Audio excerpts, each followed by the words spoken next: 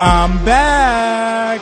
Welcome into the Locked On Reds podcast. Great to be with you. I'm James Rapien on Twitter at James Rapien at Locked On Reds. We have a lot to discuss, so much to discuss, and unfortunately, well, hell, it's nothing good. You can subscribe on iTunes, the iHeartRadio app, Google Play, Stitcher, Spotify, wherever you get your podcasts, you can get the Locked On Reds podcast. Actually, I don't think it's on the iHeartRadio app yet. But we're everywhere else. Also, LockedOnReds.com. Look, I was talking today, and I was thinking about it today, and I'm not sure, and I'm serious about this, I'm not sure there has been a time or anyone that could have predicted it go this bad. Like, as I'm recording this, the Reds are 2-8. As I'm recording this, the Reds are reeling. As I'm recording this, the Reds are injured. They're beaten. They've lost. They've lost again, and they've lost because of their manager, and they've lost because of not being able to hit, and they've lost because the bullpen is bad, and they've lost because of a lot of reasons. They've lost because of base running issues. They've lost because of this and that. Their third baseman, who they just signed to a contract extension, goes down with a freak injury, disabled list. Like that. Think about this team. And outside of, like, I'm trying to think of positives. The two biggest positives, and I might be dead wrong here, but the two biggest positives are Homer Bailey has pitched well in 2 out of 3 starts. Billy Hamilton has a decent on-base percentage. His average stinks, but his on-base percentage is okay. Outside of that, what is there? What is there to like? There's so many things I want to discuss because I've been out for a while. And I apologize. If you're new to the podcast, I just went to Vegas for my friend's bachelor party. That's why my voice sounds a little funny. But I'm looking, and I can't think of many positives here. I can't. Scooter Jeanette's playing okay. All right, I can get on board with that. I think Jesse Winker certainly has been right where you want him to be so far this year. As far as at the plate goes, his average and on base percentage. But outside of that, what are we excited about? What is there to be excited about? And I don't really have a good answer. I don't. And I know that's rough, and I know that sucks to hear. And we're going to get into a lot. Reds lose yesterday 6-1. And they lose 6-1 in a game that they were up 1-0. Homer Bailey pitched a no-hitter through 5 1/3. They go into the 8th inning down 2-1, and then, well, disaster strikes. In this game of Major League Baseball, the 0-1 pitch, and that's a swing and a drive to left field. It's a grand slam home run. That gives you an idea of how much the Phillies thought about Scott Kingery. They have broken this game wide open. The 8th inning again becomes a bummer of an inning for the Reds here in Philadelphia. Kingery, a grand slam to left, and the Phillies take a 6-1 lead. And that's how it sounded. Reds Radio Network, Marty Brennaman on the call. And what does it mean? I'm critical of Brian Price for doing what he did. Look, Tanner Rainey just gets brought up. And I get it. Look, Brian Price can't be shy with these young players. He's got to put them in tight positions to maybe win the game or decide the game or keep them in the game. Like, you can only bench so many players. But I would have brought in Raisel Iglesias. Iglesias has pitched 11 total pitches since last week. He pitched 11 pitches on Saturday. Since then, he had pitched Monday. That's it. Why isn't Iglesias in the game? Why not give him a chance? He's done this on back-to-back days now, has Brian Price. He did it on Tuesday. He did it on Monday, where he went to someone not named Raisel Iglesias. Monday was tied 1-1.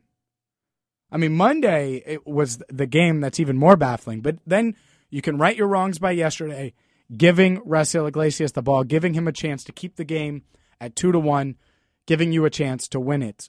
Brian Price was on with Marty Brennaman during the Reds pregame show, and I thought this was interesting.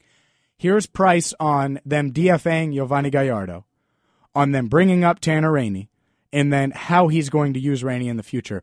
Let's hear it from the Reds manager. We designated Giovanni Gallardo for assignment this morning and promoted Tanner Rainey, who had a terrific spring for us. He's an excellent prospect, big arm, 95 to 99 miles an hour with a really good hard slider and a changeup. And I think our guys in the system that have been around Tanner a lot more than I have really felt like he had developed to the point where he was ready to help the ball club.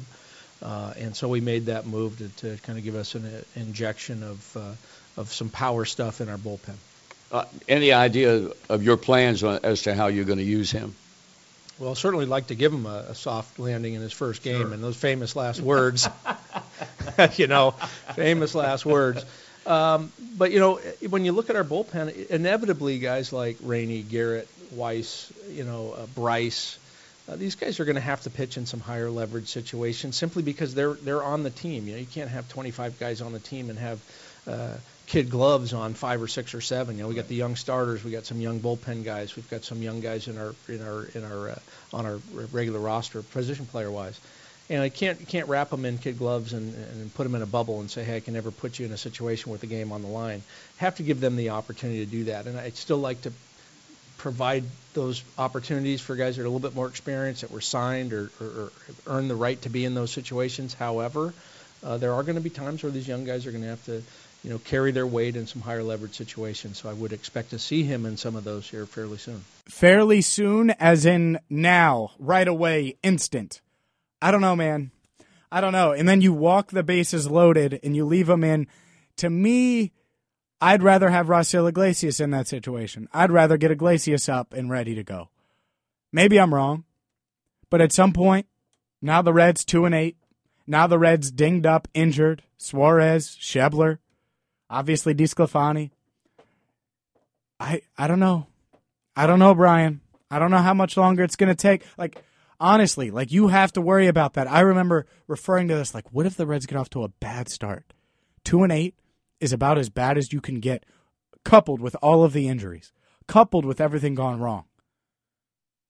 I'm serious. And it was one of my concerns. It was one of my concerns going into this year. I thought it would be a roller coaster. Well, by God, right now, it's like the start of the season was the top of the hill, and since then it's gone straight down. If you're a local to Cincinnati, it's like we are at the top of the Diamondback, and we weren't climbing. We just started there, and here we go. Heck, maybe it's the drop zone. Because right now, 2-8, they have to figure out something. There is one bright spot. His name is Homer Bailey. We're going to get to him in just a second here on the Locked On Reds podcast. Subscribe iTunes, Google Play, Stitcher, Spotify, Player FM, really wherever you get your podcasts, essentially. You could get the Locked On Reds podcast each and every single weekday. I know I've taken a few days off. Yesterday, I didn't have any voice, so I couldn't do it. And I didn't want you guys to have to listen to me screech. I think my voice is good enough now to do the podcast. I still think it sounds funny. Hopefully it's 100% tomorrow. But I appreciate you for listening, and we will get to Homer Bailey in just a second here on the Locked On Reds podcast. It's funny with Homer Bailey because Homer Bailey was one of those question marks going into the year. And yesterday pitched well. Opening day pitched well. I thought he was going to pitch well against Pittsburgh. He did not. But 2 out of 3, that's pretty good. That's about as good as you could ask out of Homer Bailey to start this year. And I think he might be gaining form, getting his form back. That's a big takeaway. Let's hear from Homer Bailey. He pitched 6 innings, 1 run, overall really well, 5 1/3 innings, no hit ball. Here's Homer Bailey on his outing. Yeah, I thought early on we did a really good job. We really pitch efficient early. Got a lot of quick outs. Kind of that last inning, it's a little chilly out there, so the longer you're out there, you kind of cool down. And it was just getting a little quick a little bit, and it ended up giving up 2 whole hits. That's Homer Bailey, and that's a good sign. That's a bright spot. That's something I want to focus on because right now, a lot of it's grim. But look, the Reds' highest paid starting pitcher has been their best starting pitcher now. That's the reality of it. And so far, that doesn't say a ton because the starting pitching hasn't been great.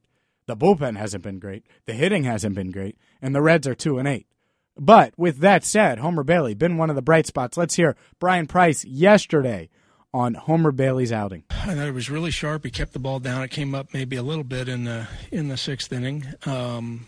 And I know he still wanted to be in the ball game, but it was a 30-plus pitch inning there in the sixth with no wiggle room. So, I decided to make the move to get Hughes in there. But Homer did a spectacular job, and I think that's a big step for him. That's Price on Bailey, courtesy of Fox Sports Ohio. Him with reporters after the game, and same thing with that Homer Bailey cut I just played you. But overall, I hope so. Look, it's one of the only bright spots. I'm trying to, and you could tweet me at James Rapien at Locked On Reds. What are the bright spots? And I tried to follow as much as I could while I was out of town, and I would look at scores. And it's not like, I'm not going to lie to you and act like I was able to watch games. But what I was able to gather, how many bright spots are there? How many things are you looking forward to? I mean, Eugenio Suarez is leading the team in batting average, among those who are qualified to do so. He's out now for a while. Scooter Gennett is one of the bright spots, I'd say. Jesse Winker, good so far. Joey Votto will get there. I'm not worried about him. I don't think anyone is. But the players that we had question marks about. So Homer Bailey, check. So far, so good. But Billy Hamilton, average low. On-base percentage, okay. Not awful. But he hasn't shown you much. Sal Romano's been okay, I guess. I mean, he's been okay. But really, there aren't many bright spots. We've watched Kevin Quackenbush, Giovanni Gallardo, and and Tanner Rainey. We've watched all three of those guys kind of fall on their face at one point or another. And I get it. It's Rainey's first outing. It's not a big deal. But the point is, nothing really has gone right all season, except for two things. And oddly enough, they're 2-8. Hopefully it gets better. Hopefully they improve.